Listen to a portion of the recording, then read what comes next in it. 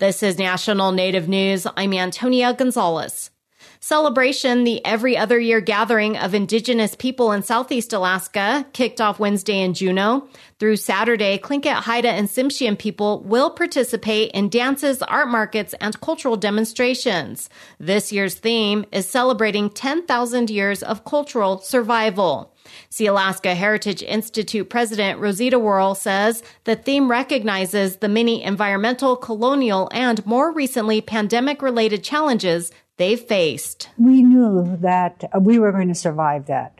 And I know our people suffered highly from it, but we still had the strong belief that we were going to survive. And sure enough, here we are, 10,001 year later, and we're still here and prospering. Indigenous people were disproportionately impacted by COVID-19 in Alaska, accounting for nearly a third of the deaths from the virus. That included many elders and some of the last remaining native speakers for several languages.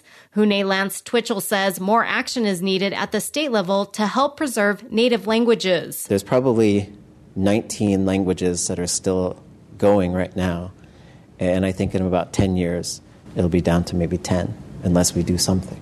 Events began with the dedication of the Institute's new arts campus. Worrell says the facility will host classes aimed at preserving cultural practices and serve as the focal point of Northwest Coast arts. We've already had basket training classes there.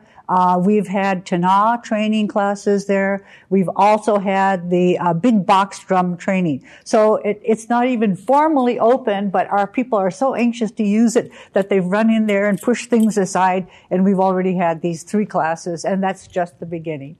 There's also a new 360-degree totem pole. Worrell says it's the first of its kind in Alaska and represents the cultural values of the 3 main indigenous groups of Southeast Alaska.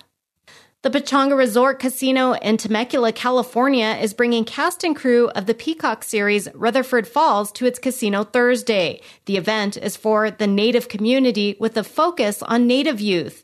More than 100 Native young people from across Southern California are expected to attend. They'll be able to walk the red carpet and see a sneak peek of episodes before the new season premieres next week. Youth will also hear from actors, directors, and writers. Pechanga Tribal Chairman Mark Macaro says the event gives young people an opportunity to learn about the television and film industry. To be able to engage cast and crew members, on both sides of the camera and talk about career opportunities.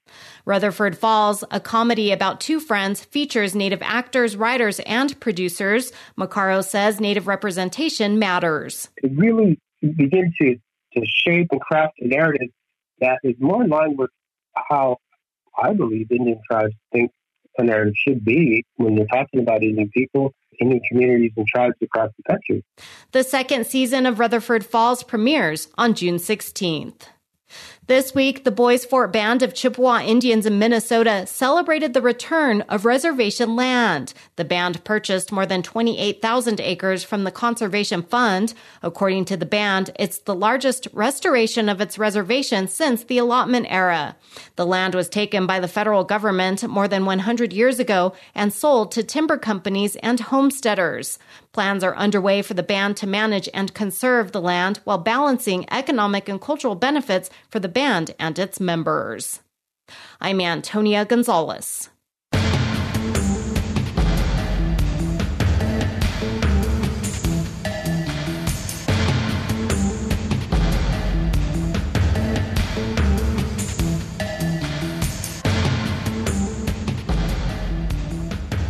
National Native News is produced by Kawanak Broadcast Corporation with funding by the Corporation for Public Broadcasting. The Indian Loan Guarantee and Insurance Program has worked with lenders for almost 50 years, supporting them as they support you. Need startup funds or a refinance? Information at bia.gov/DCI, which supports this show. Support by Sonosky Chambers Law, championing tribal sovereignty and Native American rights since 1976. From opioids litigation to treaty rights to tribal self-governance. With offices in Washington, D.C., New Mexico, California, and Alaska. Sonosky Chambers Law.